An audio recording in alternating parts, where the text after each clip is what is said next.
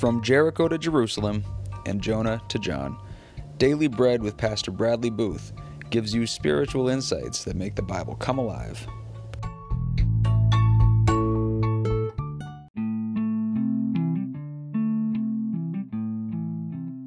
In today's episode, Pastor Bradley Booth tackles gambling, explains why it happens, how it happens, and how we can be done with it and never look back.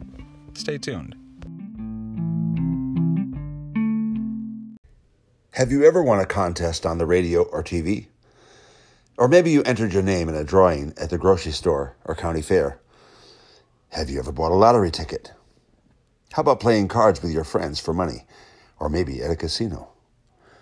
Don't answer that on the grounds that it may incriminate you. Gambling is illegal in most states, at least the old-fashioned kind. Traditionally, the U.S. government has allowed professional gambling in places like Las Vegas, Nevada, or Atlantic City, New Jersey. It's big business. In 2013 alone, gambling in the United States consumed nearly $120 billion of our hard-earned dollars.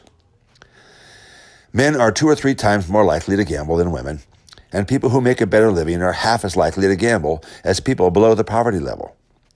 Trends in gambling show that people who drink alcohol are 23 times more likely to gamble than those who don't drink.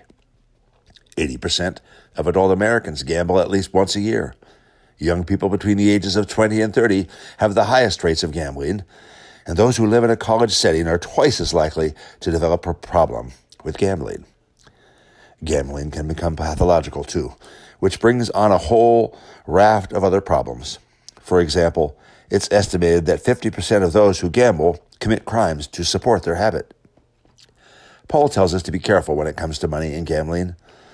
For the love of money is the root of all evil, which, while some coveted after, they have erred from the faith and pierced themselves through with many sorrows.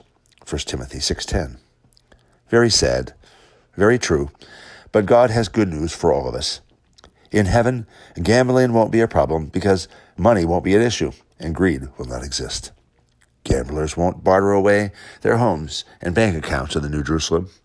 No casinos will line those streets of gold. We'll have everything we need, and that's a great reason to go to heaven. Praise God.